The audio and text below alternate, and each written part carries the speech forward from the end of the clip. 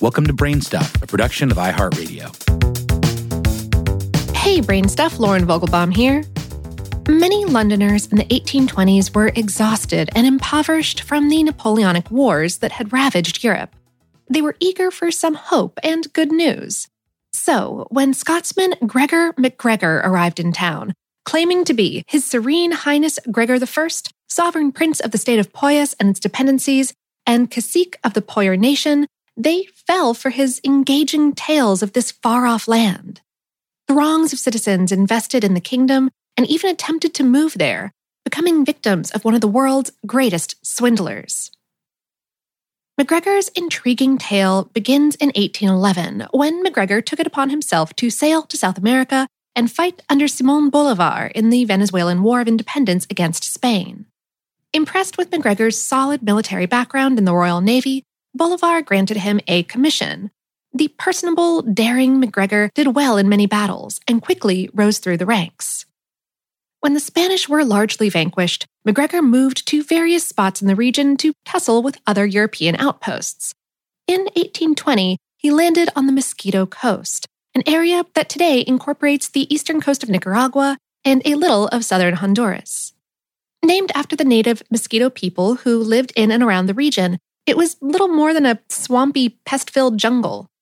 After plying the landowner, King Frederick Augustus, with booze, MacGregor persuaded Augustus to sign over the forlorn acreage to him. Then he sailed for London to start his scheme. MacGregor told Londoners and his fellow Scots that King Augustus had dubbed him Prince of Poyas and granted him 12,500 square miles, that's about 32,300 square kilometers, of beautiful land in the Bay of Honduras. Full of gold mines, rare fruits, sparkling water, and fertile soil, the land simply needed settlers, he said. Partnering with other hucksters, he opened the offices for the Poyagan Legation to Britain in London and land offices in Glasgow, Stirling, and Edinburgh to sell acreage. MacGregor swapped fake Poyan money he'd printed for interested settlers' real currency. He even pro-offered the book Sketch of the Mosquito Shore, including the territory of Poyas, as proof of Poyas' existence.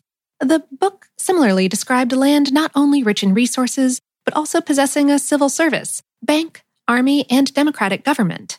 But MacGregor had actually published the book himself, using the startling pen name Captain Thomas Strangeways.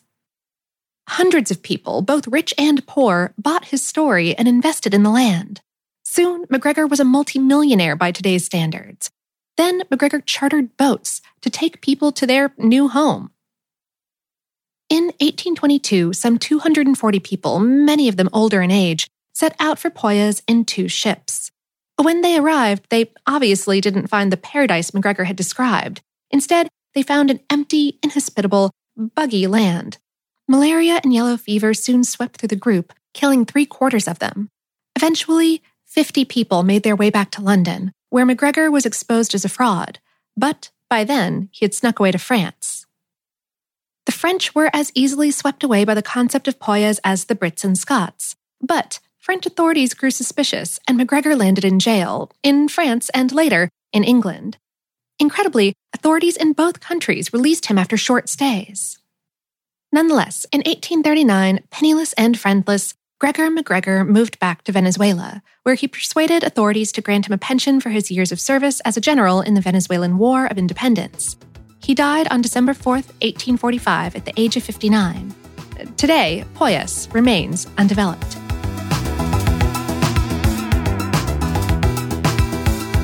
Today's episode was written by Melanie Redzicki McManus and produced by Tyler Klang. To learn more about Gregor MacGregor, check out the podcast Ridiculous History and their episode, Gregor MacGregor Invented a Country and Convinced People to Invest in It. And for more on this and lots of other topics, visit howstuffworks.com. Brain Stuff is a production of iHeartRadio. For more podcasts from iHeartRadio, visit the iHeartRadio app, Apple Podcasts, or wherever you listen to your favorite shows.